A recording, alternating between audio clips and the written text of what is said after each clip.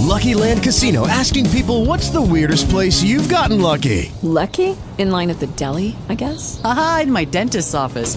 More than once, actually. Do I have to say? Yes, you do. In the car before my kids' PTA meeting. Really? Yes. Excuse me, what's the weirdest place you've gotten lucky? I never win and tell. Well, there you have it. You can get lucky anywhere, playing at LuckyLandSlots.com. Play for free right now. Are you feeling lucky? No purchase necessary. Void where prohibited by law. 18 plus. Terms and conditions apply. See website for details.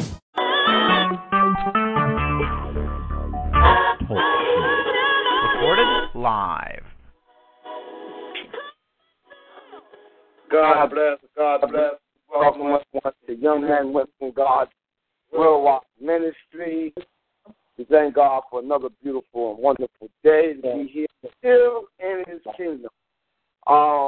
This afternoon, we open up the doors to invite Take the Mask Off with our host, Tanya Ford. And we welcome everyone for coming to join us as we're looking to have an exciting time and listen to our host interview her guest this afternoon. So with that, we ain't going to hold you too long. We're going to get right on the ball. We're going to just go over and then we'll turn it over to ladies on the floor. I got it.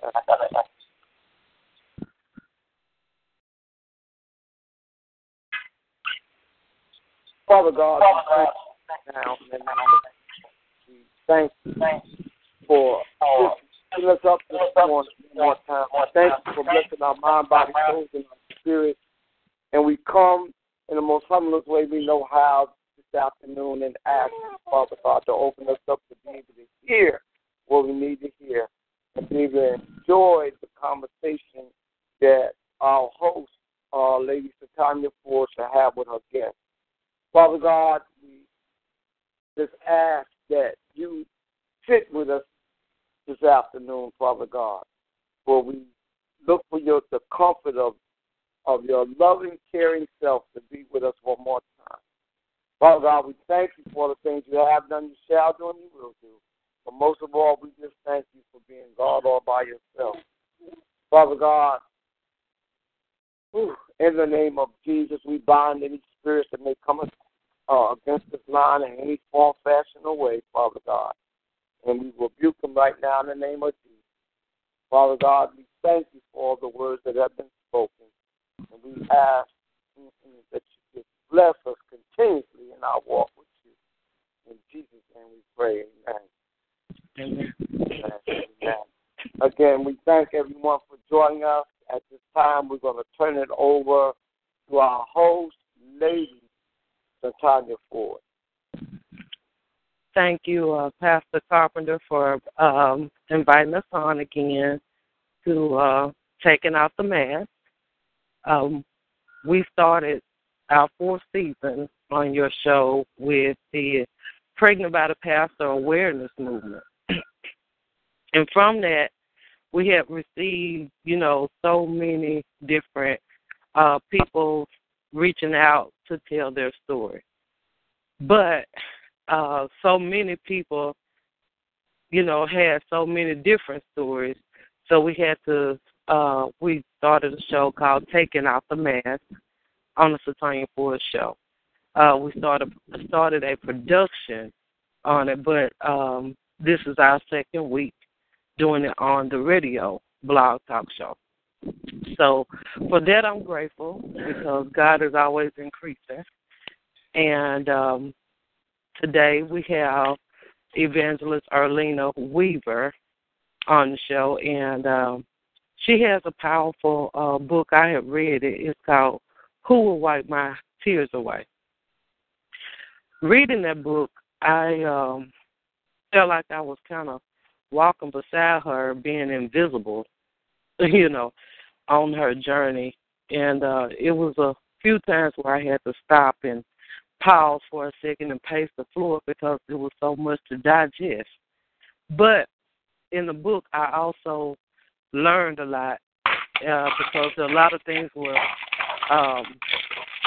awareness was being brought to in a lot of different areas. You know, especially people that has children and raising girls. A lot of things in the book kind of, you know, in life we learn from a lot of people's experiences, so we can take heed and know how to go about handling things and what to watch for. So, with that being said, I welcome Evangelist Erlina Weaver. Could someone mute their phone because we got echo? Yeah, that's what's happening. Oh, Okay. hello. Hello, Okay. everyone. Hello. This is Evangelist Weaver. Thank you again for having me on your show again, Fantastic Board and Bishop. I really appreciate it and honored to be here. Okay. Amen.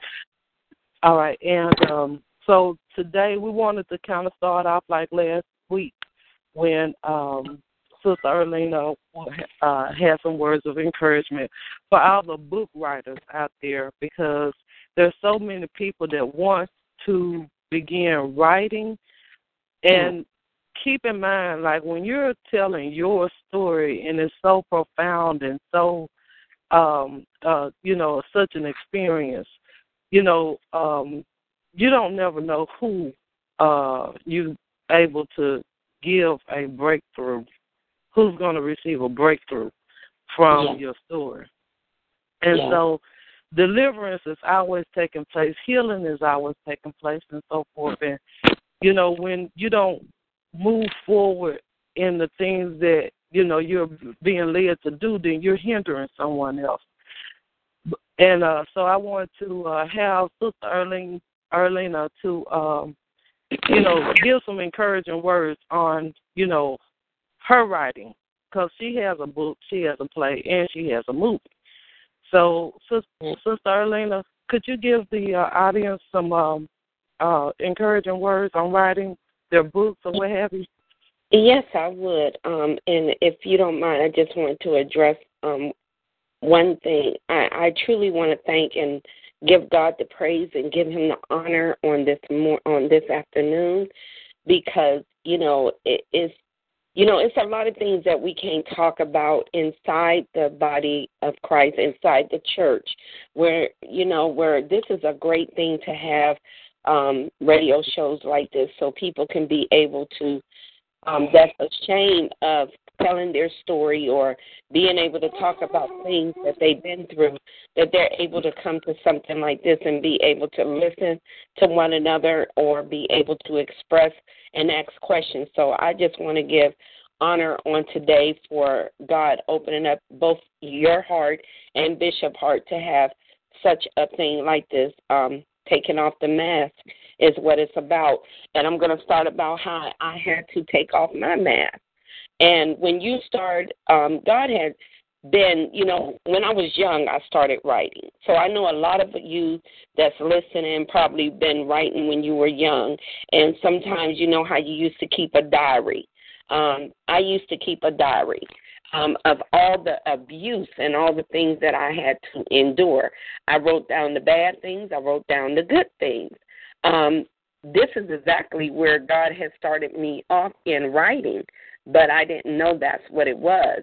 But I would just write down because it was a diary, and I would just keep my secrets in a diary. But to encourage you how to be able to express yourself and be able to, I find writing is a exercise for relaxation, for deliverance, for healing, for a breakthrough. Because when you're writing things down and you too scared to really talk to people about, or ashamed to talk to other people about what you've been through, when you're writing it down and you reread what you've been through, it kind of gives you a refreshing of, you don't even know that you're being healed in the midst of it. And this is how God used me. He used people in different type of ways, but he used me in this way.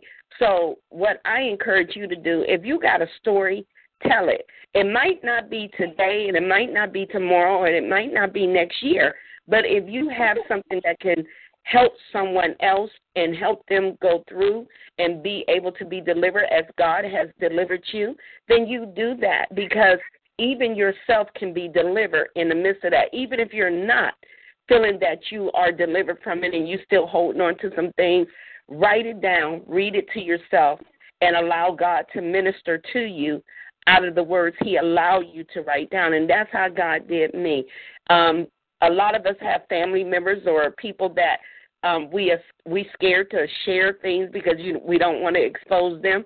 But you don't have to expose their name, because let me tell you something, God will expose them himself, and they would expose themselves, because you don't have to use their name. And this is how I did it. I wrote down my story, but I used other people's names, but I wrote down the events that happened to me. Well, the people that know that they did me wrong knew it was about them. So, of course, you're going to get that. But I encourage you to stand, continue writing, tell your story. The Word of God tells us that we overcome by one another testimony. So your testimony means a lot. God allowed you to go through whatever you went through, if it's a bad marriage, if it was a childhood experience, if you was adopted, or if you were in foster homes, or if you was in domestic violence, or whatever it is a testimony for you to share, whether it's on the pulpit, in a pencil, on the street, in a counseling session, in a group, on this line. It's worth telling it. So that's what I encourage people to do, and that's how I'm able to get through some of the things. So I'll allow you to say whatever else you need to say, Miss Santana, so we can, because I don't want to go ahead of the show. Okay. Well, that was awesome, and you covered pretty much all the bases, because writing is a cleansing. And, a lot of times when a person is haven't been delivered from something, then writing is a healing formula. Because a lot of times people call me and tell me I had to stop because I was crying. And I'm like, no, keep writing, because when you cry, there's pretty much going to be the audience is going to feel it. They're going to feel your pain. They're going to feel your whatever. I said that's going to be pretty much the most anointed part of the book. You're going to touch somebody right there, those emotions. And so I always advise people to keep writing, keep writing throughout the whole process. If you have to take a break or whatever, but go back and sit down and continue to write, because, they're still healing from some things themselves. But my sister, you wrote the book, Who Will Wipe My Tears Away? Yeah. You wrote the play. What was the name of the play? Who Will Wipe My Tears Away. The play was called that too? Yes, the play was called that too. And then you wrote the movie Angry Tears. And then the movie Angry Tears, based off of Who Will Wipe My Tears Away. Okay. And so at what point when did you start writing? When did you release the book? I released the book back in 2010.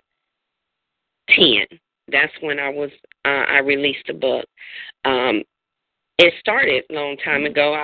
I was writing down ever since 1998. I started writing a book, but God didn't allow it to be released, and he didn't allow me to turn it in yet, because it wasn't finished. Because as I was writing it, there were still some pieces being missing out of my life that I didn't know. One of them was I still had no forgiveness in my heart for my mother, for my uncles that abused me, for my mother for abandoning me.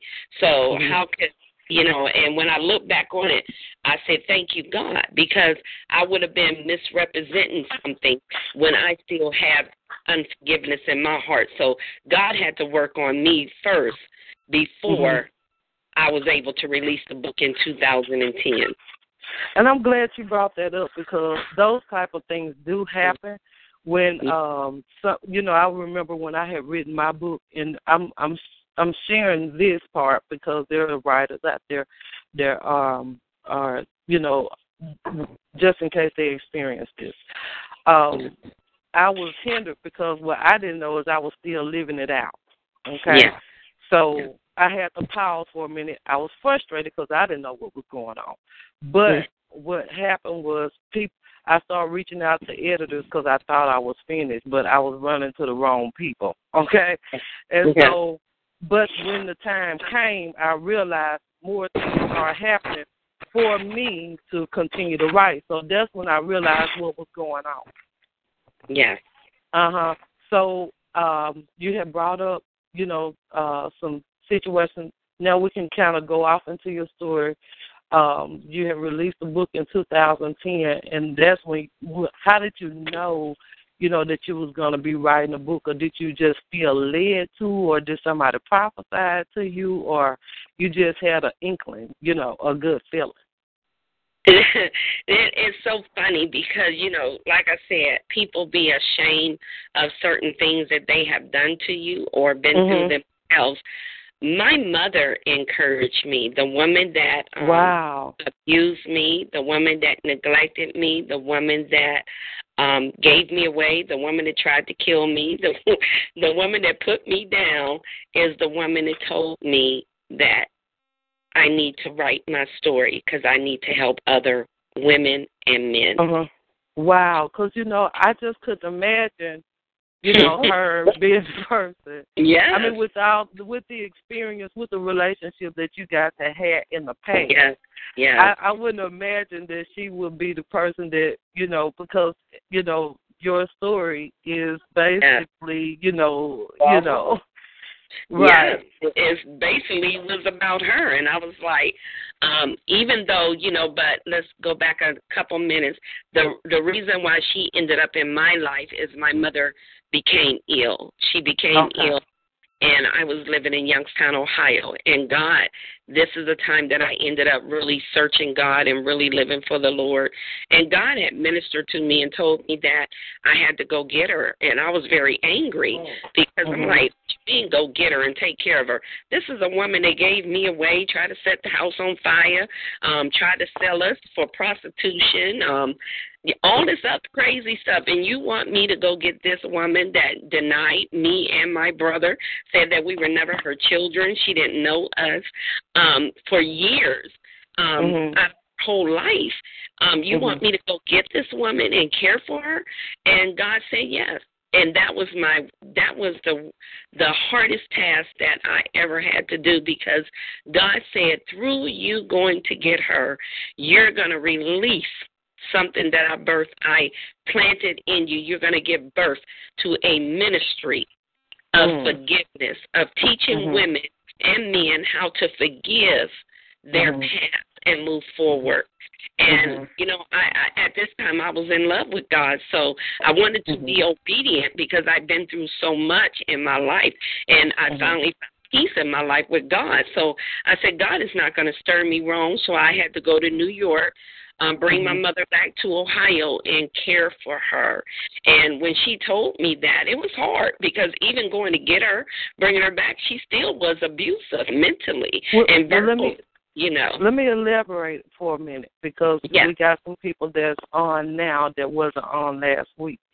So we want to kind of, go over, like, okay, you were raised by your grandmother. I was raised by my grandmother from the age of 5 years old. I was raised by my grandmother to the age of 12. Living at my grandmother's home, this is a time that my mother had walked away from me and my brother and set the house on fire. I was probably around 3 or 4 years old. My brother, I know, was 6 or 7. And you guys were saved by the fire department or something? We were saved by a neighbor that seen the house on fire, and she that's when she called the fire people and said that the house was on fire, but they didn't know my mother was not in it. And my mother pimped. My mother was a prostitute, and her pimp had talked her into doing something to do this to get insurance money, and she set the house on fire. And it's something because and I know it ain't nothing but the grace of God that we're here today. And that I'm here. My brother is deceased now, but she saved us, where it went into the system until they found out who we were and our relatives, and then that's how we ended up with my grandmother. Mhm. Okay. And you were with your grandmother from 5 on up until she passed away. Yeah, no, up until 12, till she became ill. She became ill with cancer, and she couldn't care for us any longer. But we started becoming troubled children. At this time, my brother was running away a lot. I started being rebellious because of things that were happening in my grandmother's home, and she was turning the blind eye to it and not looking to see what was going on with us in the home. And this is where my first abuse began, in my grandmother's custody. I love her, rest her soul, but back in the day, older people, it's better to be quiet than to talk about it, or it's better to sweep it up under the rug so no one in the church will know this is happening. You're going to be okay. Yeah, you're going to be okay. Don't worry about it.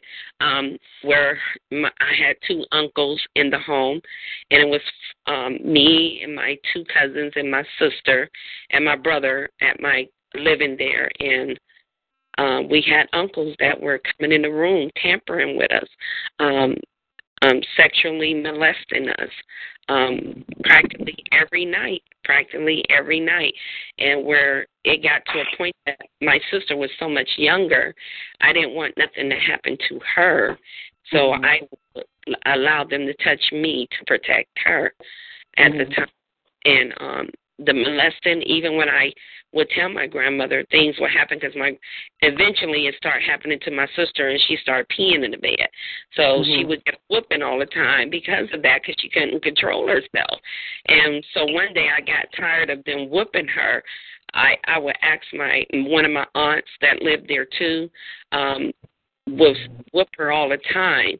And I would tell them something bad is happening to her, and this is why she's wet in the bed, and sometimes I would try to scoot over to make it look like I did it, but my panties was never wet, but still, when I would tell my grandmother why she peed, I remember these words my grandmother say: young boys will be boys. And they tampers and they play, but it's okay. It's nothing to it's nothing to talk about. It's nothing to say to other people. And this stuff was hurting because we were young. These weren't young boys. These were 18-year-old men to me. 18, you're adult to me. And we were only 7, and you know what I'm saying? And we had to go through this to the age of 12 till I started stealing, lying, running away, and because I didn't want to stay at my grandmother's. I didn't want to stay at my grandmother's anymore, so I would get in trouble. And this is when the system got involved. And me telling, I was scared to tell them because my uncles would threaten us. They were actually threatening us. If you tell, they're going to put you in a worse home, and worse things going to happen to you where they will kill you, and you will never get to see your brother or your sister ever again.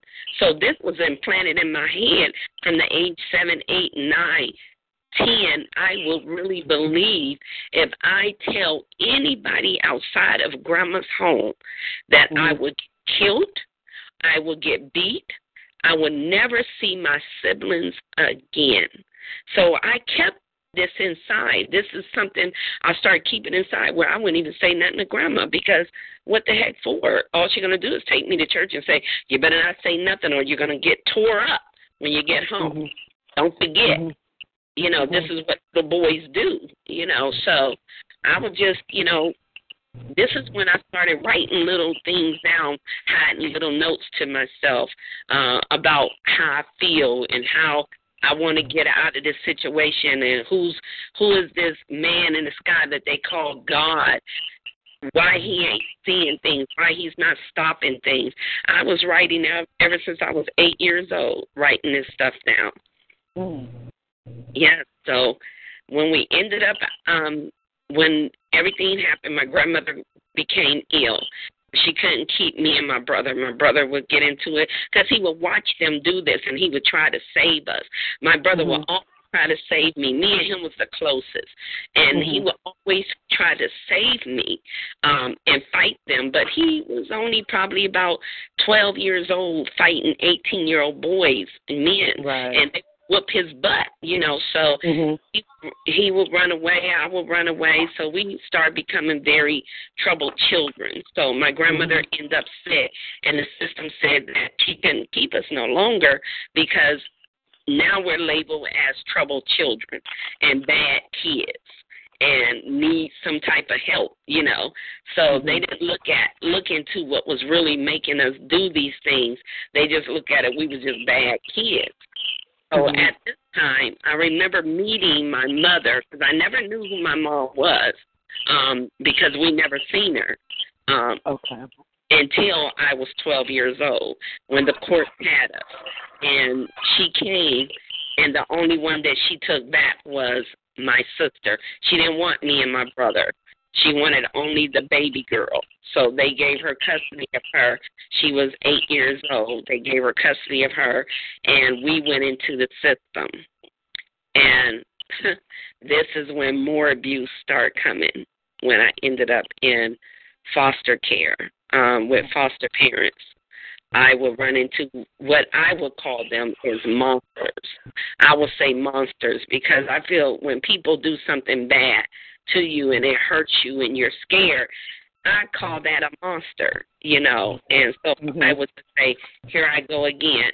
I remember the first foster home I was in. Oh, God, it was terrible. The lady had a boyfriend or a drunk boyfriend, a son, and 2 daughters, and me. And I remember first when I went there, I was going on 13, where they will just call me. I was dark-skinned. They were light-skinned. I would call black, ugly, nobody want me, I'm dirt. I was called everything in the book. And the woman, in the foster home, they already know your history. They already know what happened to you when they get you. So so what they gave them is that she's a very troubled child. She's very bad. You got to watch her. She lies a lot. She gets in trouble. So this is how I was labeled to this foster people. So when I got there, that's all I was. So I was like, oh my God, are you serious? Are you serious? Because they would look at me like I'm nothing but that. So I was like, Jesus Christ, So her boyfriend, she would leave and take her kids. I remember her having one challenged child, a mental child, that she would leave upstairs, and I would have to watch her, watch the girl. She didn't do much, but I had to watch her while they go and shop and do little things and get things. And this drunk boyfriend will always call me down in the basement and everything and make me perform sex with him. And if I didn't, either he going to rape me, and if I say something, they're not going to believe me because don't forget, they said I was a liar. They said I was a troubled child. They said I was all these things. So I started believing that, okay. Now I go again in another home of abuse, of sexually abuse. So to me at this time it was rape because I would try to hold my legs together and fight so he would use force and just take it. So that was rape to me. This is when I first experienced rape, when I was going on 13 years old. And it would happen. It would happen, and it would happen practically every other day. So did you were you comfortable? How was your relationship with the person that you were living with at the time? Or was it kind of situated like you were just grateful to have a roof over your head, and when you run into this same thing over again, then you say, okay, I need to tell, I need to tell. Yes. I did talk to her one time. She was going to church. And she's getting her kids ready. And I don't know why she wouldn't take me to church. It was like, because I had to be the babysitter for this mental challenge child. Because they never wanted to take her out. And one day I walked in the room and I asked her, "Can I please go to church with her?" I didn't want to stay here anymore because I was scared. And she was like, "What is you scared of?" I said, "I'm just scared. Your boyfriend, he do things." And why did I say that? I got slapped so hard where I'm telling you, I thought my jaw was dislocated. That's how hard she slapped me. I remember hitting that dresser so hard where I fell down. And my whole face was swollen on that side. And she told me if I ever say something like that again, they will never find my body. That's what she said. What? They will never find my body. And I'm looking at this lady like I'm scared as heck now, for real. And she's on her way to church. She's on her way to church. And if anything do happen to me, I deserve it. She didn't have to take me in, and I better be grateful because nobody wanted me. Nobody wants me. Do you think that she felt like you were lying? Because keep in mind the social workers had told them that you were a liar and a troubled child. So do you think in a way, I believe she believed that. In a way, I believe that she knew, but she didn't care. As long as it wasn't none of her daughters. Okay. That's what I would always say, because she was always taking her girls. She would never leave them girls there with him. Only me and the mental challenge child. So, So how did you go about, were you the one that pursued trying to get out of their home into another home? What was that process like?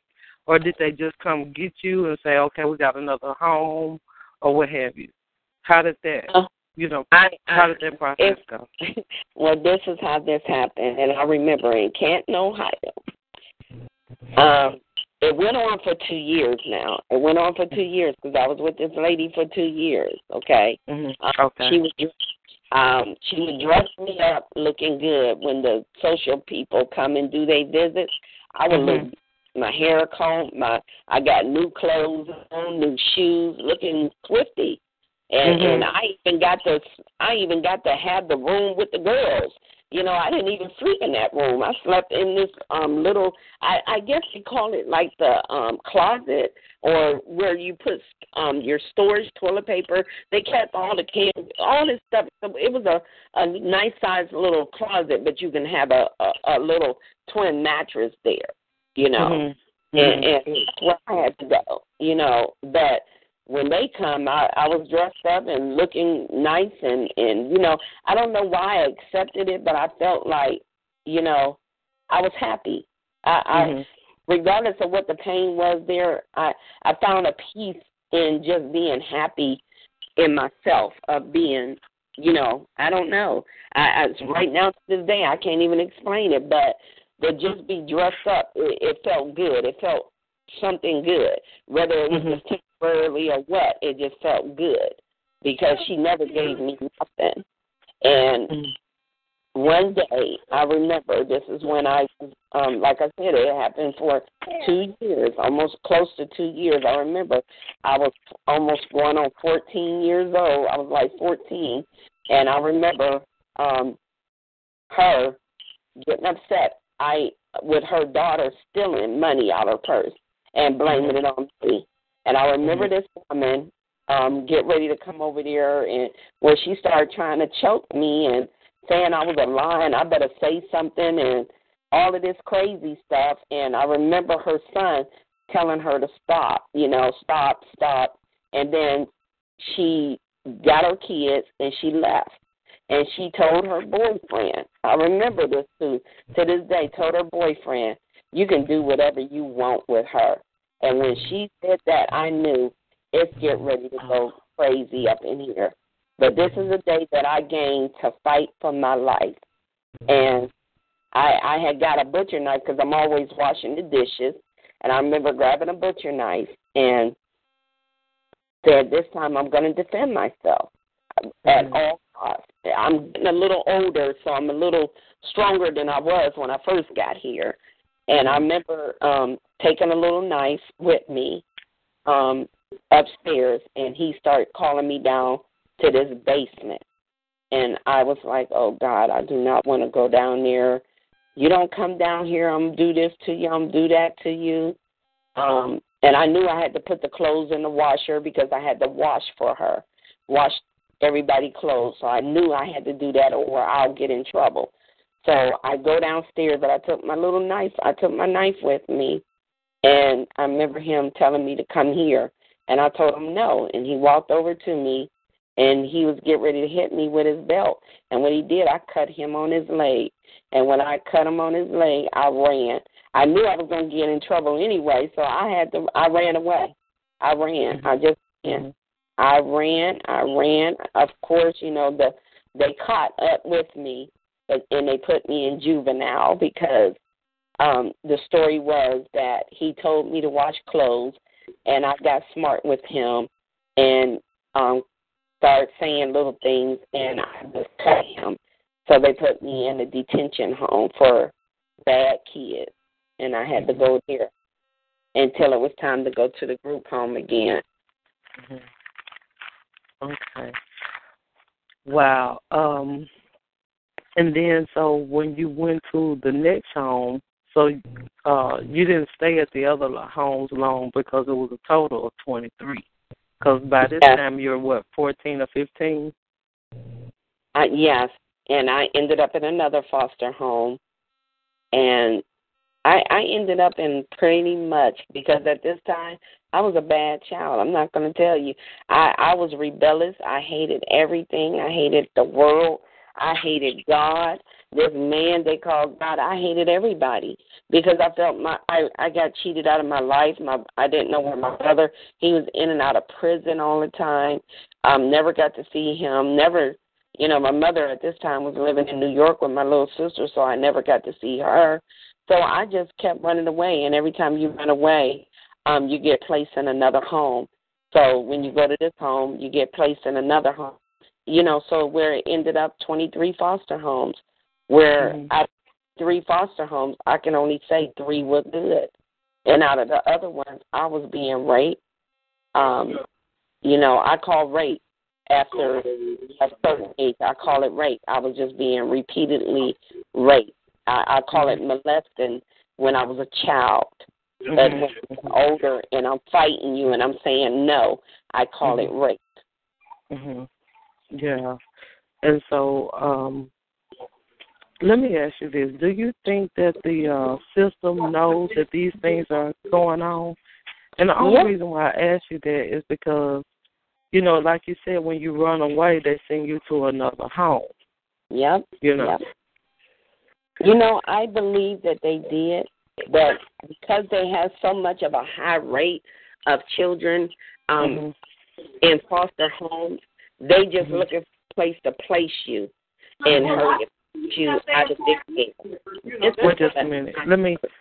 We're hearing some noise in the background, and we can have some people to mute their phones. Okay, go ahead, Miss Arlena. Yes.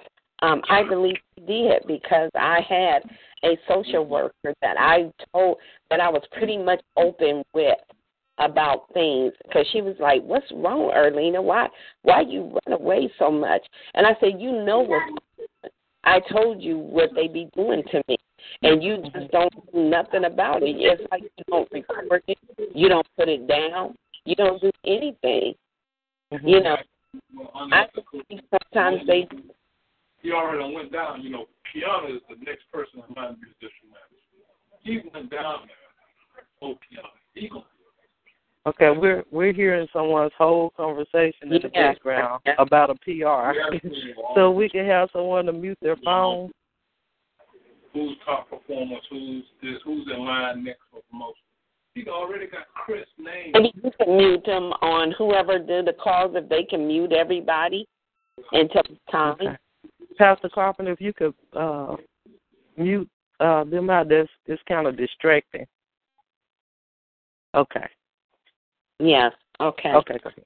And I believe they did, because like I said, when I did explain, and I met a lot of women and a lot of young men that been through this, and I know that they knew something, because everybody is going to come up and say they've been raped or they've been molested or daddy raped them or stepfather raped them or uncle raped them or neighbor raped them or molested them. It was so many. I ran across so many men in all these homes that the stories weren't just everybody got together and made them up. So I believe the system did, but like I said, because of the high rate of foster children, they just turn an ear or just place you, period. Because I always blame the system for what I went through, because I started telling them that all they want to do, well, she has mental issues. I was diagnosed of mental issues, bipolar, all kind of suicidal. I ain't never been bipolar in my life, okay? But you all label all these things because they just want to give you medication when you're young. I was on all kind of antidepressants and different kind of medications, and because they would sit there and say, do you talk to yourself? Do you hear voices? Do you this? I say, yeah, I talk to myself. I talk and say, Niecy, one day you're going to get out of this. One day you're going to be okay. So when you say that, they consider you as mental. Oh, wow. You just trying to encourage yourself, give yourself some encouraging words along the way. Yes. And I wasn't a liar, so I would tell them. Until one day a lady told me, don't tell them you hear voices. Don't tell them you're talking to yourself. And I was like, that's lying, But, I would tell them, yes, I do talk to myself. Yes, I do, because it was like I felt God was talking to me. At the time, I didn't know it was God. I say, and it was God. I say, yes, someone do talk to me and let me know that I'm going to be okay. I'm going to be okay. They are protecting me. Well, who is it? I don't know who it is. Well, do you talk to yourself? Yes, you do. Yes, I do. Have you ever said you wanted to kill yourself? Yes, I did. I want to kill myself plenty of times because I feel like I'm not loved by nobody. I feel like I hate myself. I feel like I'm troubled. So because I say these things, they want to put medication in you or label you as a dysfunctional mental health person. But not looking at the issue of the being raped, being molested, being abandoned, being rejected, being beat, being put down. They didn't look at none of that. Okay. So you just up and decided, you know what, I'm so tired. Was your state of mind like, okay, the only way for me to get out of this is get married, because I know that, okay, and that happened. How did that happen? How did that, you guys come to that conclusion? I came to the conclusion. I ended up 17 years old, and I knew the system. I ended up pregnant. I ended up pregnant with my daughter, and I sat there, and I was 17 at the time, and I said, you know what, they're going to take my daughter, and she's going to go through the same things that I went through. I met this young man. He wasn't the baby father, but I met this young man that liked me, and he had his mother. His mother, I love her to death, and I love that woman to death today, but I guess they called this a love home. But I would go over there and visit all the time, and I would hear this woman call her kids bees, hoes, black bees, hoes, MF, call her son all kind of names. But this was a normal living for them because she was a mother that took care of her children, a single mother. So I kind of grew to love them, and me and him got together. We decided, and I told his mom what was happening, he took me to an older sister house, and they decided that me and him get married, because if I don't, the social services is going to take my daughter because I'm only 17 years old. Mm-hmm. So I didn't love the boy. Then, we just was good friends, Mm-hmm. and he helped me out, because I was running away a lot. So I was a runaway at this time. So, I was a runaway. He hid me over his sister's house, hid me, his mother, none, they fed me, they helped me out. So we ended up getting married, and he, I married him, and later me and him had 2 children. So I ended up with 3 kids at the age of 20 years old. Okay. And so when you guys divorced, what you hello? say? Yeah. How long were you guys together before you guys, before your next chapter came, on your journey? Well, we stayed married for a good, probably about 4 years, 4.5, 5 years. My son was 3, and my other one was 1, and my daughter was 6. She was 5. She was 5 years old at the time. And me and him would fight all the time. He, like I said, when we got together, he was a young man that cheated all the time, messed with all kind of women, and I felt that he was not respecting me, and I felt like, I wasn't going anywhere. He wasn't working, and I felt like I'm not going to raise my kids in the projects, and this is not a life that I want for them. I don't want them where seeing us fighting all the time. I want them to have better than what I had. So at the time, I ended up leaving him, meeting another young man, thinking it was going to be better on the other side, and decided to go ahead and, because this guy was buying me everything. He was helping me out while my husband was always out there on the street, messing with different women, making them pregnant, having babies, and other women. I ended up with another guy, me and my 3 children, and this guy was abusive. He was physically abusive. The first year was good. When I moved in with him. He talked me into moving in with him, and then the abuse came. The serious abuse, where he would beat me pretty bad, put a gun to my head, put a gun in my mouth, and to make me perform sexual things on him that I did not want to do. And it came very abusive, where I felt my life was in danger. This is the time that I started really praying, asking God to deliver me. I was too scared to leave because I was very scared of him. It seemed like he was really crazy. I remember in the bathroom, locking myself in the bathroom, he'd breaking the door down and putting a gun to my head and saying if I leave him, he'll kill me and my children. One day he said, go in the room and he'll shoot all my kids and watch me do it and stuff. And he'll have me watch him do it and all of this. And I said, this man might really do this to me and my kids. And I remember praying, God, please help me, please deliver me out of this. And I don't know how to get out, but I need you to please help me. And I thought I was being punished for leaving my husband, a cheating husband. So I felt, I'm no better. So I committed adultery because I moved in.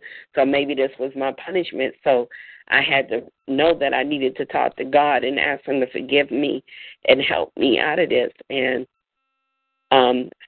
it's sad that this young man had to lose his life, but he was murdered the night that I prayed to God that I wanted to be released, and I thought that I would never be away from this guy, or either I'm going to have to kill him or he's going to kill me. Well, he was murdered by his own sister's boyfriend, and that's how I was able to be delivered out of that relationship. Wow. Yeah. And Okay. that's delivered. Okay. So now this time, we'll move on. After he passed away, I felt I was free. This is a time that I wanted to get my life right. I started going to nursing school to become somebody at this time. To finish. How old were you at this time? I was the age of 25, going on 26. Okay. I said it was time for me to start thinking about a life for my children, a better life for my kids, instead of dealing with a guy. Because before that, like I said, this guy wasn't a good guy. He was a drug dealer. He wasn't right. You know, this is where he was getting all this money to wine and dine me, you know. Mm-hmm. So at this point in time, I wanted to better my life. I looked around my life and said, I don't want my children to end up the way that I ended up. And if I don't make a positive decision in my life, I'm going to be just like my mom. That's what I thought. And at this time, either I was going to be like my mom or I was going to be like my father. My father was an alcoholic. And I said, I don't want my children to go through this because I never drank, I never smoked, I never got high in my life. Mm-hmm. I had a casual glass of wine. That's what I can say that I done. But I never drank, I never smoked cigarettes, I never drank or none of that because I was scared of it because I felt that if I do this, I would be a prostitute. Huh? Can I say something? Oh, yes. Pastor Carpenter? Okay. Yeah, I think that is beautiful, and I think that's good for anyone on the line that is going through something, that you didn't reach out to any other substance to make a substitution for what you were going through. That is one of the, when I go into the room with recovering addicts, it's always, something, drama has happened in their life, and they went to that drug or that alcohol to make as a substitute for what they were going through. To suppress their pain. Yeah. And it's good to hear someone, talk about that. Oh, no, I didn't go to none of them. You know what I'm saying?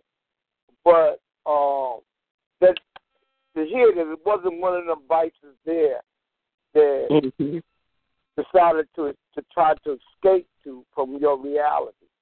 Yes, yes.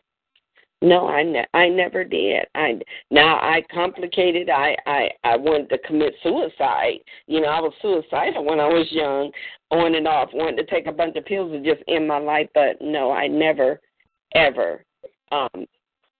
Because I didn't want to lose my mind in the midst of that. So I figured if I got high, I was going to be like people I seen.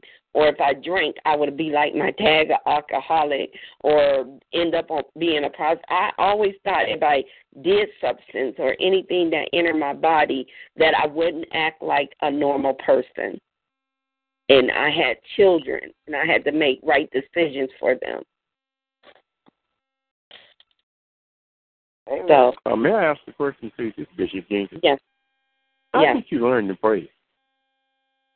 Where did I learn to pray is from my grandmother. I used to watch her in the living room praying to God all the time.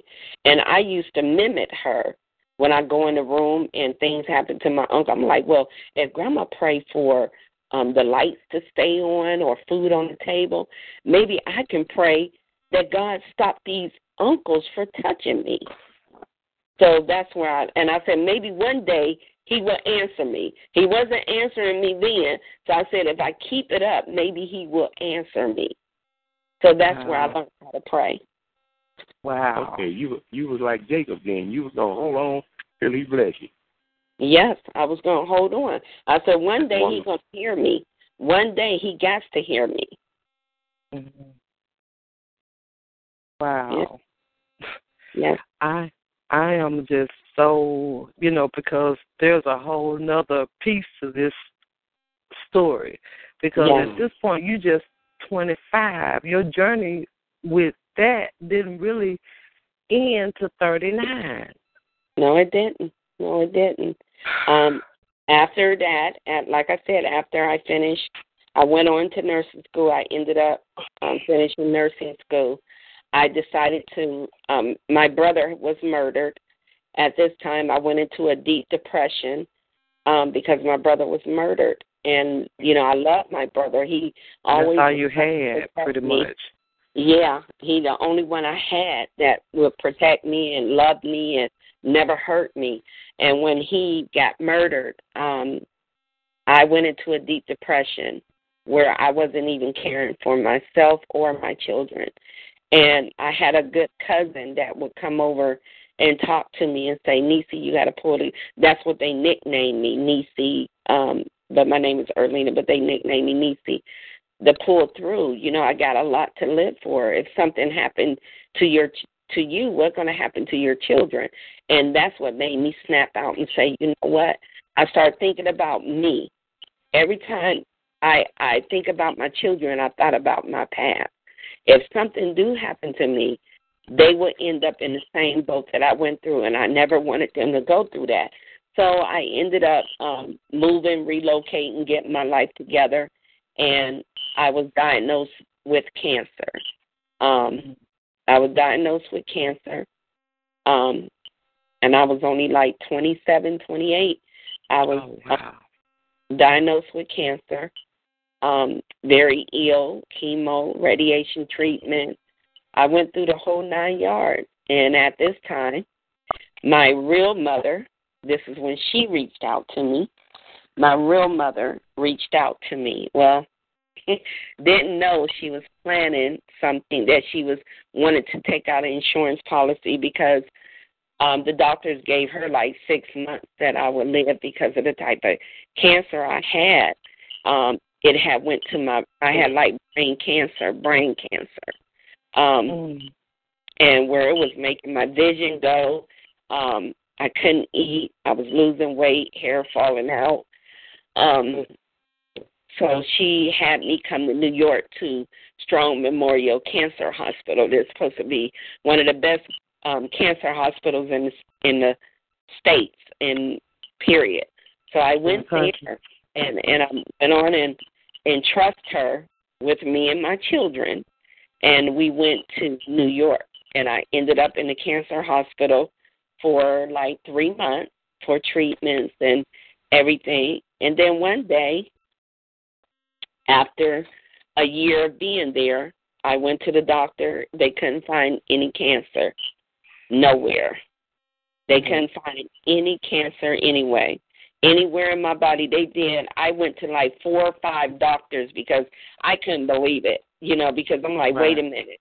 I couldn't eat. I had lost weight. My hair was falling out.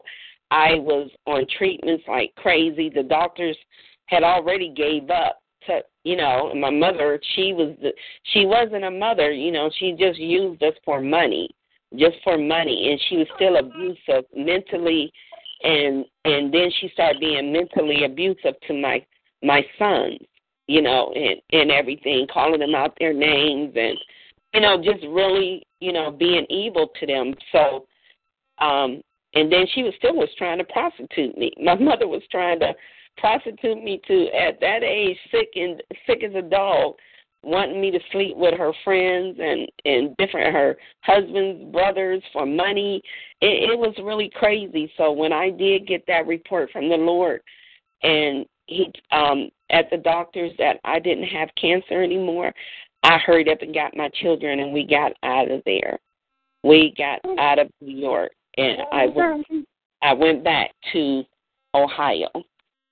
And when I went back to Ohio, now I'm ended up at the age of, I think I was like close to 30.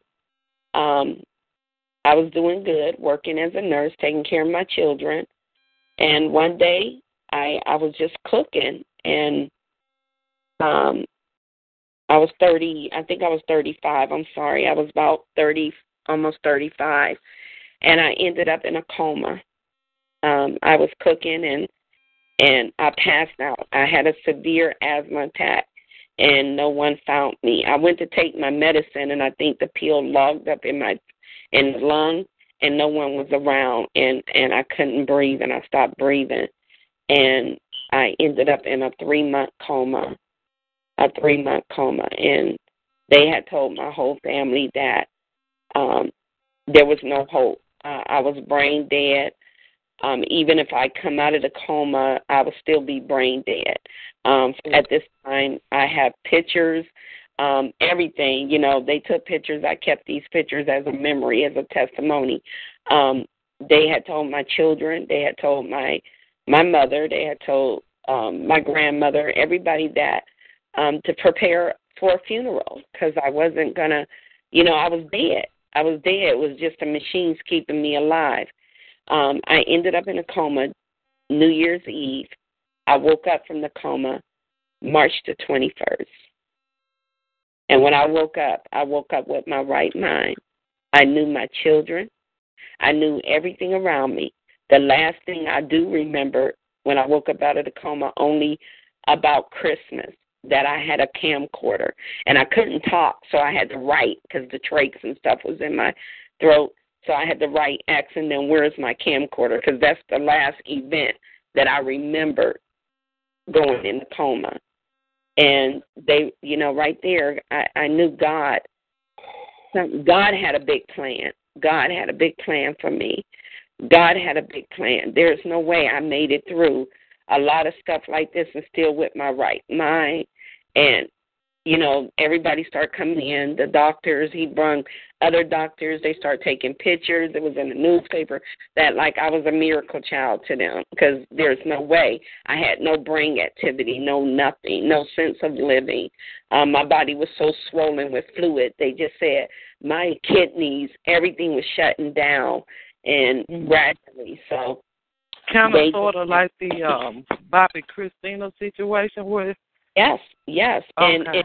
And you know, when I thought about her, I really said if God wants for that young lady to live, she's going to live. Because I would write just to encourage them because I went through that. I went through all of that.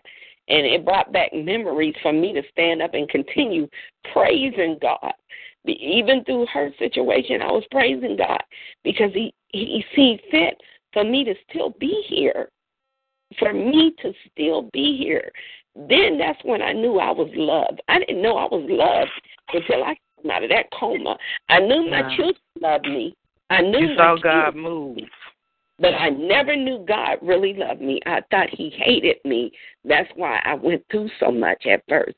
But when I woke up out of the coma, I said, God loves me because there's no way. He brought me through all this, and I still have my right mind. And no way. And after that, after I woke up out of the coma, I ended up in a process. They told me that I was going to have to go to rehab to learn how to walk and talk and feed myself. I never went to rehab. I went straight home. My daughter was graduating. At this time. And I was there to see my baby graduate. I was in a wheelchair, but I walked on my own, with God. I walked with God. It was no rehab for me. They told me I would have to go to rehab for at least 6 months. I went straight home. I was cooking. I stood up at my daughter's graduation. I walked. I stood up out of a wheelchair and walked to hug my daughter. And I'm telling you, right then and there, it was history. I was saying I'm gonna run on for God for the rest of my life. Right at that time, I dedicated my life totally to God. I allowed the Spirit to live within me. I received the Holy Spirit. I lived for God, and I kept running on for God. Now I found a church I loved, and I believed in my pastor. I believed everything this pastor would say. I might have not been book smart by reading the Bible like I needed to. I would just read little scriptures every now and then, but I would just go to church. And this is where I failed because I didn't study the word for myself. I only believe what man say, what the word say. I listened to them. I never studied for myself. I might have read only in church, but I would come home, put my Bible to the side, and continue my daily days, my week until Sunday in Bible study. That's the only time I picked up the Bible, And that's where I felt weak at. That's where I fell short at, because I was not studying for myself, to show myself. I was not studying to know exactly what God really was saying. I only believe in man. And not that man don't know the word and don't, because there's a lot that tells the truth. But at this time, God say, we still in this flesh, regardless of what it is, we still in this flesh, no matter what. And we have to study for ourselves as well. So I just believe this pastor. I ended up in the church. I believe this pastor. I loved the church. I was invited by a friend that I met, so I ended up in this church, and I loved it. I started working in the church with the usher board, the youth. I was loving it. And I met a minister in the church. The pastor was about to ordain him as a minister. And I remember them telling him that when he become a minister, he got to start get him a wife and stuff like this. So one day he invited me over to watch a Christian movie. And, I never wanted to be with a guy, I don't care who it was, alone sometimes, especially if I really didn't know you, because of my past. Mm-hmm. I just didn't want to be alone with men. I wasn't delivered from that yet. At this point, I still wasn't delivered from my past, so I didn't trust men like that. But I was told that a whole group of the Christians was going to be at his house, and we all was going to be able to watch this Christian movie. So I said, okay, I'll go.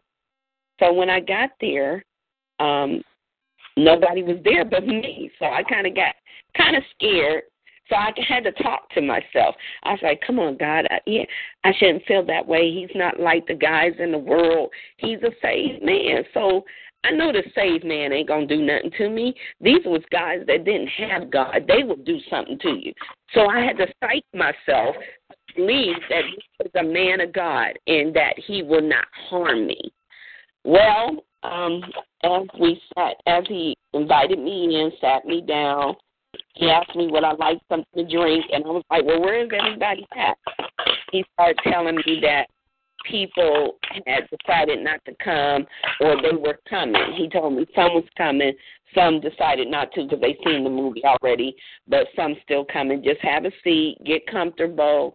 I'm going to get you something to drink. So he went in there and got me something to drink. And when he gave me something to drink, I started drinking it, and it was some type of new drink they had out, and I was drinking it. And I started feeling lightheaded. I started feeling sick to my stomach, and I started feeling the room spinning, everything looking weird, and next thing I know, I woke up with my clothes off. I woke up with my clothes off, where this man had raped me. And the only words I heard him say was, God said that you was my wife, and you was my wife. All he said. And I was still dizzy. I was still lightheaded, but I knew what happened to me. And all I can think of is hurry up and grab my clothes, get them on, and get the heck out of there. Get out of there. So at this time, I shut down. I shut down from the church. I didn't want to go to church anymore. I went home, took a shower. I cried and I cried because I couldn't believe that a man of God would take advantage of me. Not somebody that served God in the church will hurt me. And I just shut down because I couldn't even trust things of God. I was looking like, God, you're a joke. This can't, something's wrong. It's like you're playing Russian roulette with my life. You know, what the world going on? So I just shut down, and a sister of the church came to visit a couple of weeks later, and she was just telling me that they missed me in church. Why wasn't I in church? And I told her I didn't want to be in, I didn't want to go there no more. And she started talking about we need to pray. I told her I don't want none of y'all to pray for me. At this time, I didn't want to be bothered with none of them. I felt that they all set me up or something. and she allowed me to trust her to talk to her. So I ended up telling her what happened, and she looked at me like, y'all had sex? And I'm looking at her like, she's crazy. I just told you this man raped me. I ain't have no sex with him. So she's telling me that I need to repent and just talk to the pastor, tell the pastor what happened. The only thing he's going to do is sit me down for a little while. I won't be able to work in the church for sinning. And all it is, like, it's my fault. And I'm looking at her like she's crazy. So she finally realized that I was telling her that I actually was raped by this minister of the church. And she said, well, I'm going to set up a meeting with the pastor and and I want you to talk to him and tell him everything you just told me, because we're going to have to handle this situation as this minister of the church. So I trusted her, and she picked me up. She made the appointment the day before church, on a Saturday. I trusted her. Nobody knew what happened to me because I just didn't want to tell anybody. At this time, I was ashamed. I felt ashamed. And we went to the church, and we had the meeting, and, oh, Jesus. And I remember going to the office, the pastor's office, and the guy that raped me, the minister, was there. At this time, I got very upset because I'm like, what the heck is he doing here? I thought we was going to talk to the pastor alone. What is he doing here? The pastor told me to come on in, have a seat. He started quoting scriptures to me, telling me about we're not allowed to go to the world on the Christians. Telling me that this man wants to marry me. It wasn't rape. He just got too excited of me becoming his wife, and he just did what he did. And he started telling me about, he was showing me every scripture. Now, like I said, at this time, I wasn't studying my Bible, so I believed everything a man of God, the pastor, would say. He started telling me, since we had sex, and he done came into me, I'm his wife anyway. So regardless of without paperwork or whatever, I'm still, in God's eye, I'm this man's wife. And that if I don't marry him, since I had sex, me and my kids will burn in hell. So I'm telling you, I believed it because I wasn't studying. I didn't know. And I'm sitting here like, oh, my God. Now you're telling me this man is my husband. You're telling me if I say anything, I can get in trouble with God. You're telling me because he raped me, I'm going to burn in hell, me and my children. Now you're telling me I got to be obedient to the man that has rule over my life because you are the pastor, so you're in charge of me. You're my leader. And if I don't respect you or obey what you tell me to do next, then I'm out of order, and God's going to turn me over to a reprobate mind if I don't listen to you. And I'm sitting here scared now because now I have no one. I don't trust anybody in the world, so what do I have left but these people of God? And why would the pastor lie to me about the word of God? Can I ask you a question? Yes. At any time at the beginning of you becoming a part of this church, did you let anybody know what kind of life you came out of? Yes, the pastor. The pastor knew. So he knew before. Can I ask you, wait a minute? He knew before all this happened, or did he know after it happened? No, he knew before all this happened. Yeah, but he set you up. They knew you were gullible. And that man, that minister found an interest in you. Yes. You know what I'm saying? And they seen the vulnerability in you. Yeah. Well, he told me I could marry him. That's why they pushed it back. That they could make you feel that it was your own fault. Yeah. You know what I'm saying? Because they saw how trustworthy you were. Mm-hmm. with them and to go to a man's house. It's something else. And for to go see a video. Why we can't see it at the church? And you never questioned none of this, and you win. No, I didn't. No, I didn't. I'm only marrying, putting a mirror on what happened to you. Yeah. As a pastor, as a young minister, I got caught up in a situation where they used to have Bible study at different people's houses, and one night, lady said they was having it at her house, and I came, and I'm sitting there, and nobody was showing up, and I'm like, where everybody at? And she said, well, let me go in the back. I'll be right back out.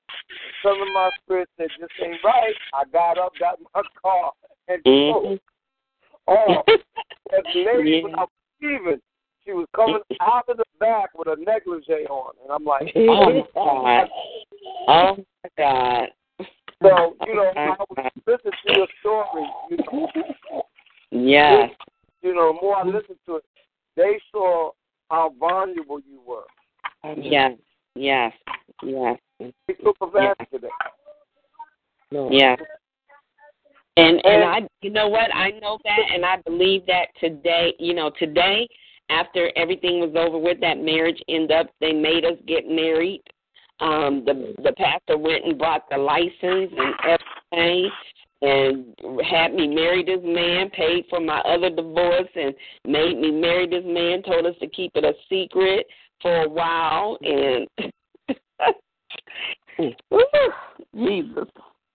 It is a blessing to what you're saying, because anyone on this line that's young need to know that's why the Word of God says, study to show yourself approved. Yes. Not a thing, but rightly dividing the Word of God. Because once you know the Word of God, people can't trick you with the Word of God. That's right. That's right. As women or men, there's certain people that look to take advantage of people because of the lack of knowledge that they have of the Word of God. And they will make you feel bad and have you do something like she's saying to do that ain't according to God's will. That ain't according to God's Word. But they read that to you and made you feel real bad that you was going to go to hell. Yeah. They did. So I just wanted to say that I think that's a blessing to someone on the line. If they ain't been studying their word, they need to study their word as they deal. And the other thing that you gave us right there, that to let us know that the church is not a place that is a place that you got to keep your guards up like you in the world too. Yeah. Because if you didn't trust so much in them being godly people, you would have kept your guards up like you did with worldly. That's right. That's right. That's right. You look at that man's house, and after a while, nobody's showing up, but you let your guard down to deal with godly people, and you just figured they wouldn't do what the world does. And I heard her say she told herself, this is a man of God. And she had already convinced her own mind that he wasn't going to do anything. Yeah. And I did. It lets everybody on the line know that we as men of God and leadership, we in the flesh too. And let you know, just because a person got a title or a person of God doesn't mean that they don't work out in their flesh sometimes too. That's right. Yeah. And Sister Erlina has a movie based on this story, and it's called Angry Tears, and it's showing as a matter of fact via internet pay-per-view, and it's showing now. Matter of fact, if anyone wants to get off the phone when the show is over and tuning into her movie and watch her movie, you're welcome to do so, because it is showing now, and I know I want to see it because, I mean, the breakdown of this journey of yours, I'm going to tell you, it's something, because it can really bless so many people on so many different levels, because it will bring awareness to me. because in life we learn something new every day. When you get to a point where you know it all, then I feel sorry for you. I always, as I was growing up myself, I always tried to learn things. Of course, we have our own journey, but I always tried to learn something from someone else's experience. Someone else's experience is going to teach you something. And, it brings awareness. And there's a reason why God allowed it to manifest, because, it's just so many things, so much, and so many people have experienced so many things. And it's time for her message to get out. Yes. Yes. So true. So true. I just want to say, after that, I was forced to marry with this man. Stayed with this man for 5 years. Repeatedly felt like I was nothing but a sex slave to him. And God released. I was able to get out of that marriage. The church had turned their back on me. And I was able to start doing that marriage. I started studying, because let me tell you how God set that up.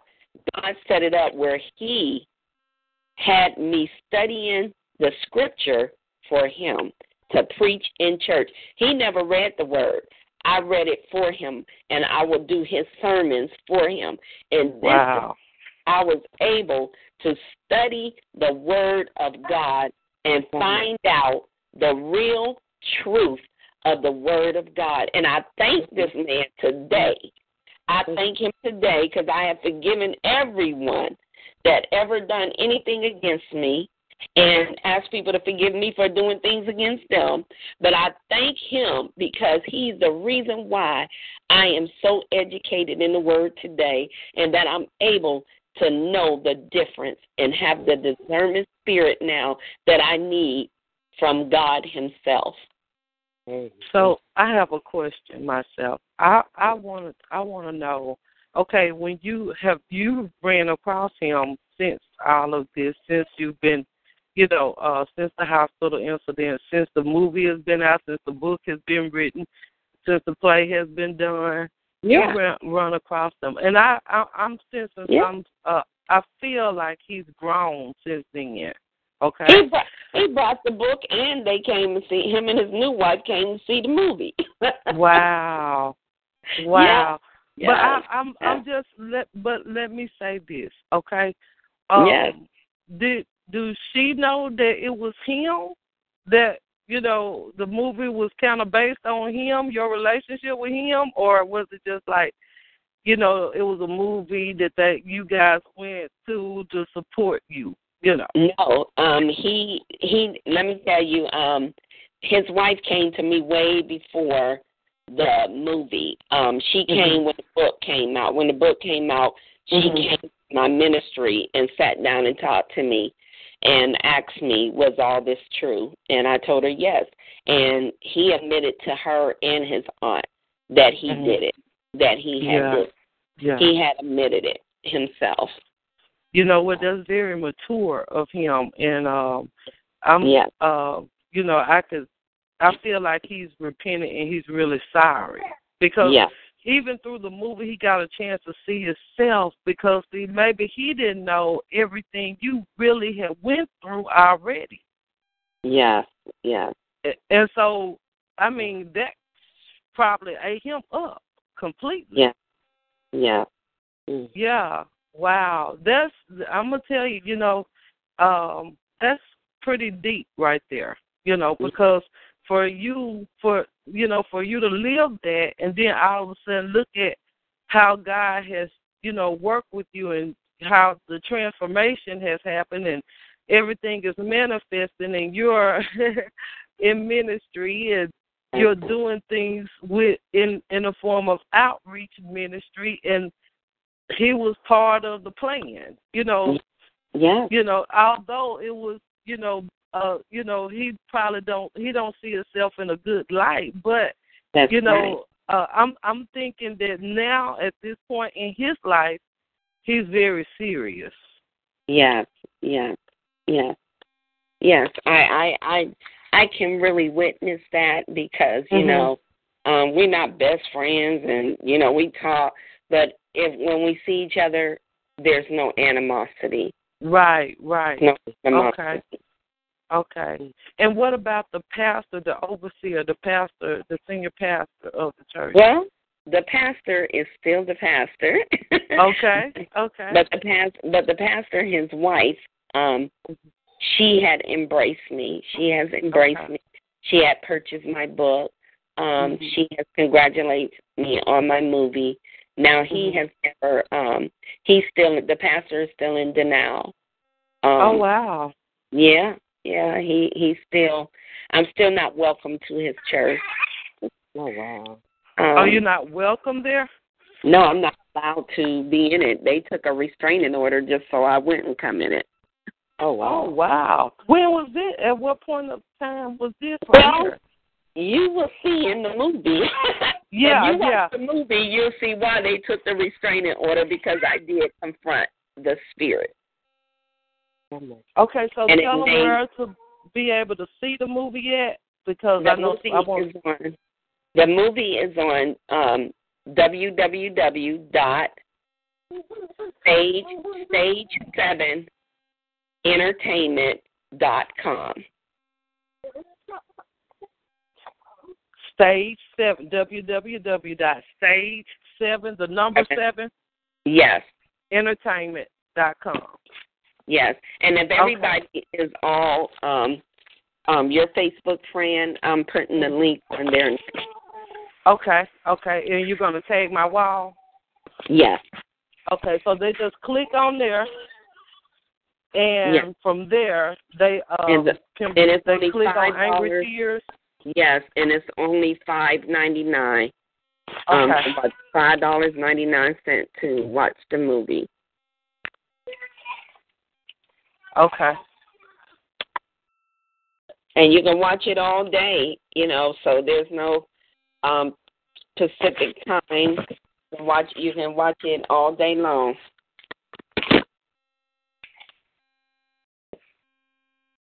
And how long will the movie be playing? Until August the 6th. The 6th? Okay.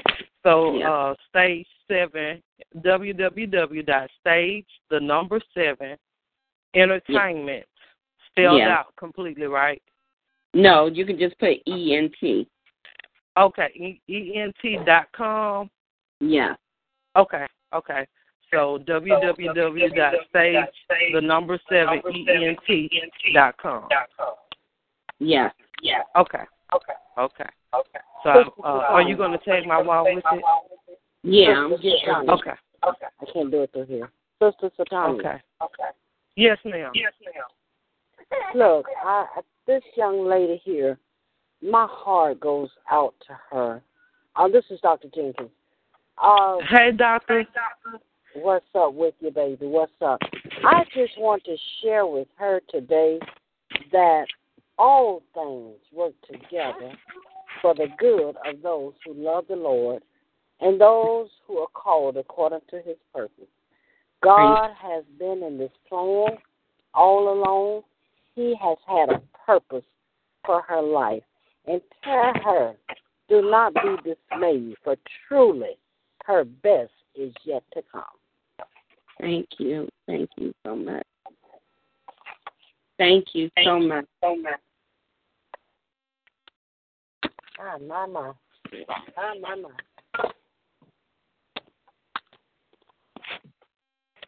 Okay, I tagged you now. Well, I just put it on your wall now, sweetie.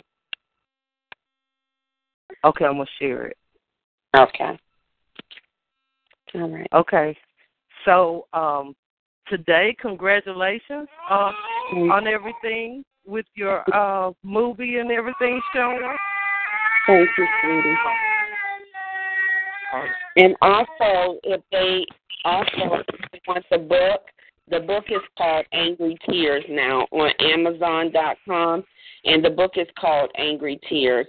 And it got more than a movie because you're only allowed to put so much in a movie. but the book has everything, even things that I didn't discuss. It's more deeper. I went through some things and touched some bases, but the book has everything. But the movie pretty much have a lot as well. But the book has the whole story. Okay. So the movie is, how long is it now at this point, the runtime? Probably an hour and about 40 minutes. Okay. So it's an hour and 40 minutes. Oh, wow. Okay, and it's going to be showing from, actually it started yesterday, right? Yes, it started yesterday till August the 6th. Okay. And it's 24/7. Anybody can go. 24/7. Okay, and this is via internet, you guys. So you could be able to watch the movie. It's $5.99, and go to www.stage7ent.com, and you can be able to watch, the words that she was speaking today being brought to life. Okay, so we're going to turn it over to Pastor Carpenter.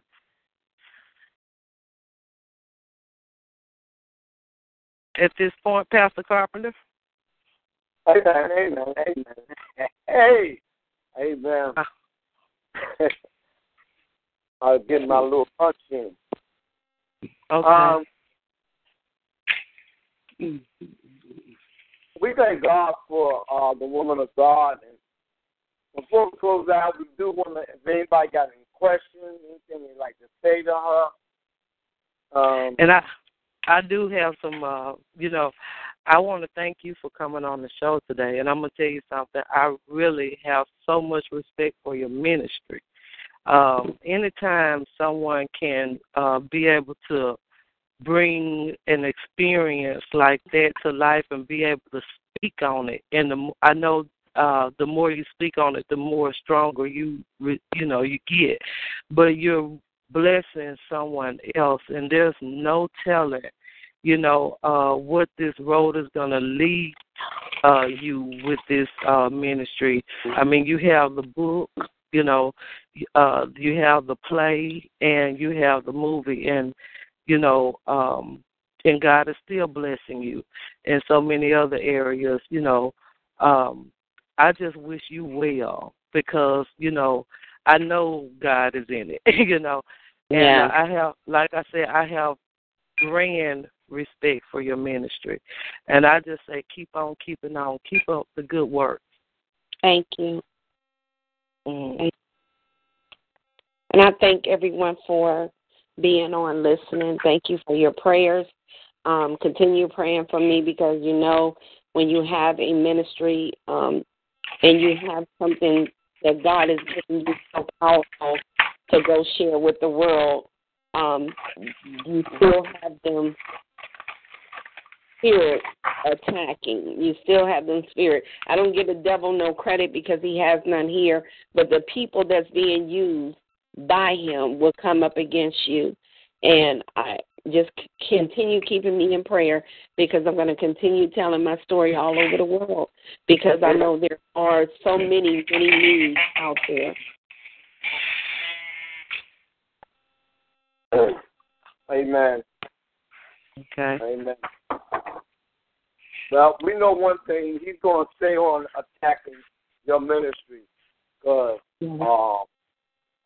it puts a hole in his little kingdom. His little kingdom works for his demonic forces.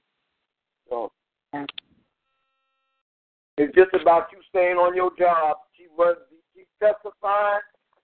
She's letting women know, and even men, that they can recover, that there is a God that will restore them back. And that, and just let them know how real God is. Yeah.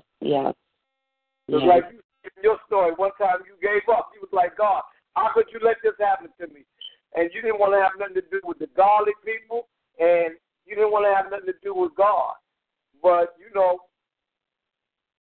at the end of your story, it was God that brought you out. Yeah.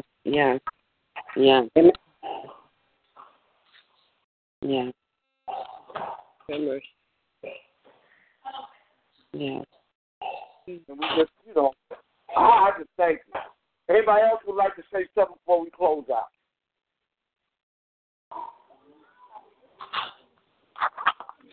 My only comments is that it was very powerful, enlightening, touching. As you all know, it's rare that I do not say anything. But in listening to her testimony, I could not do nothing but hold back my tears. It was so heartbreaking to think of a person having to go through such. My God, I commend her. Thank you. I commend her. Thank God.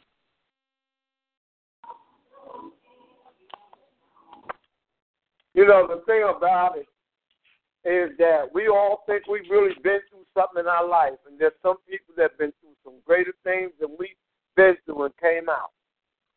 Yeah. And then when we look at what she's been through, we cry over the little stuff that we've been through.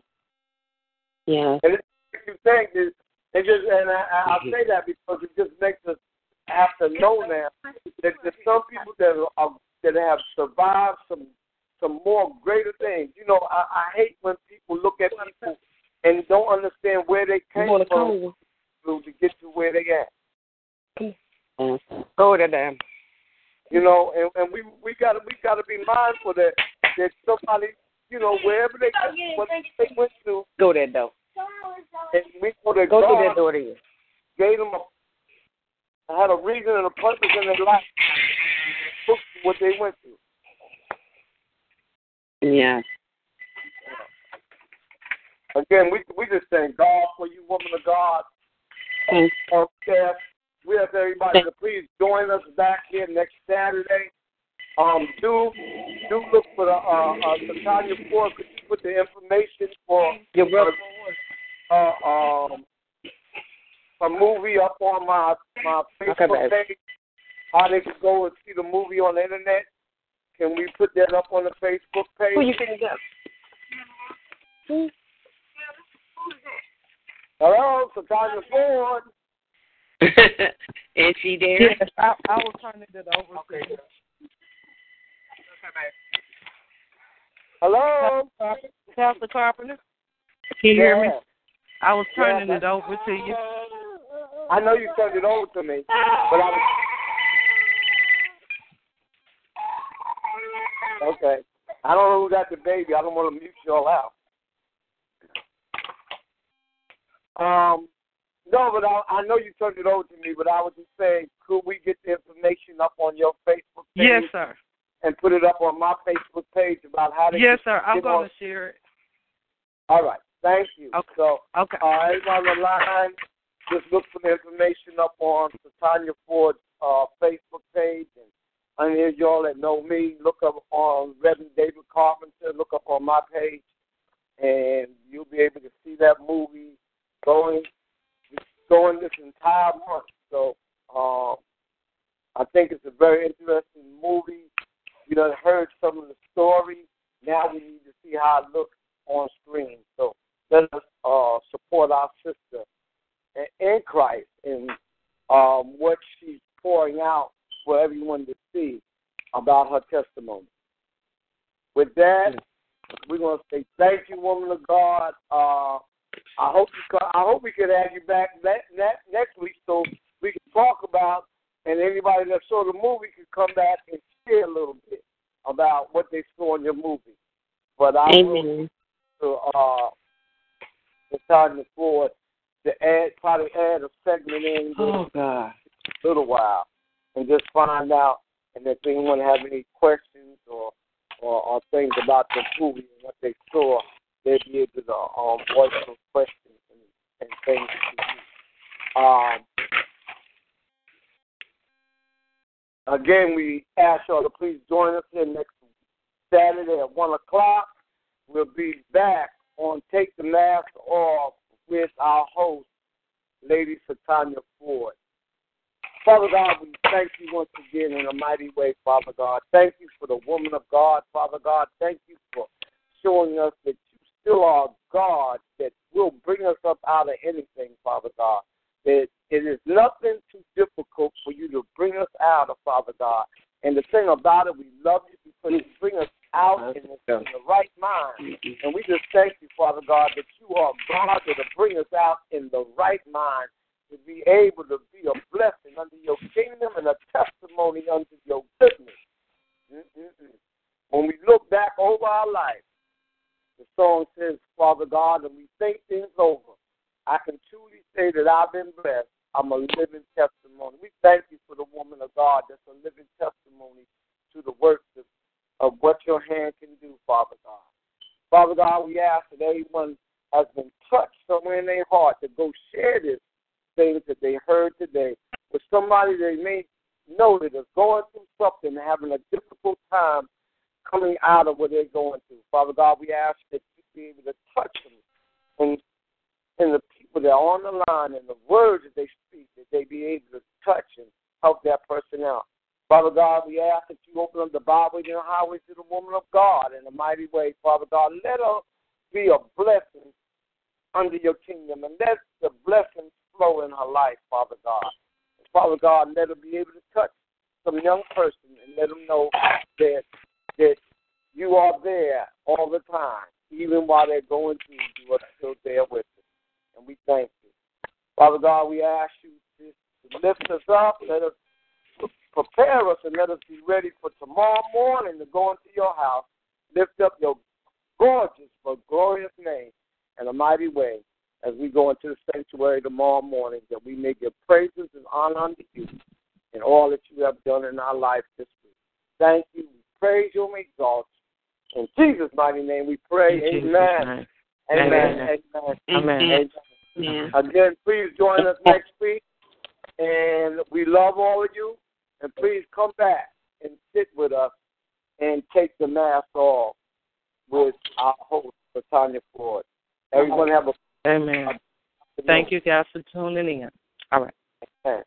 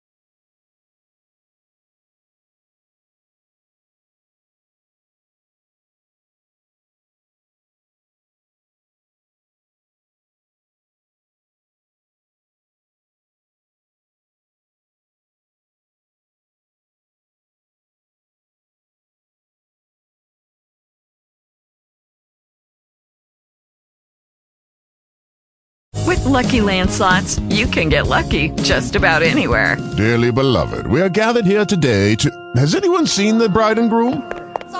Sorry, we're here. We were getting lucky in the limo and we lost track of time. No, Lucky Land Casino, with cash prizes that add up quicker than a guest registry. In that case, I pronounce you lucky. Play for free at LuckyLandSlots.com. Daily bonuses are waiting. No purchase necessary. Void where prohibited by law. 18+. Terms and conditions apply. See website for details.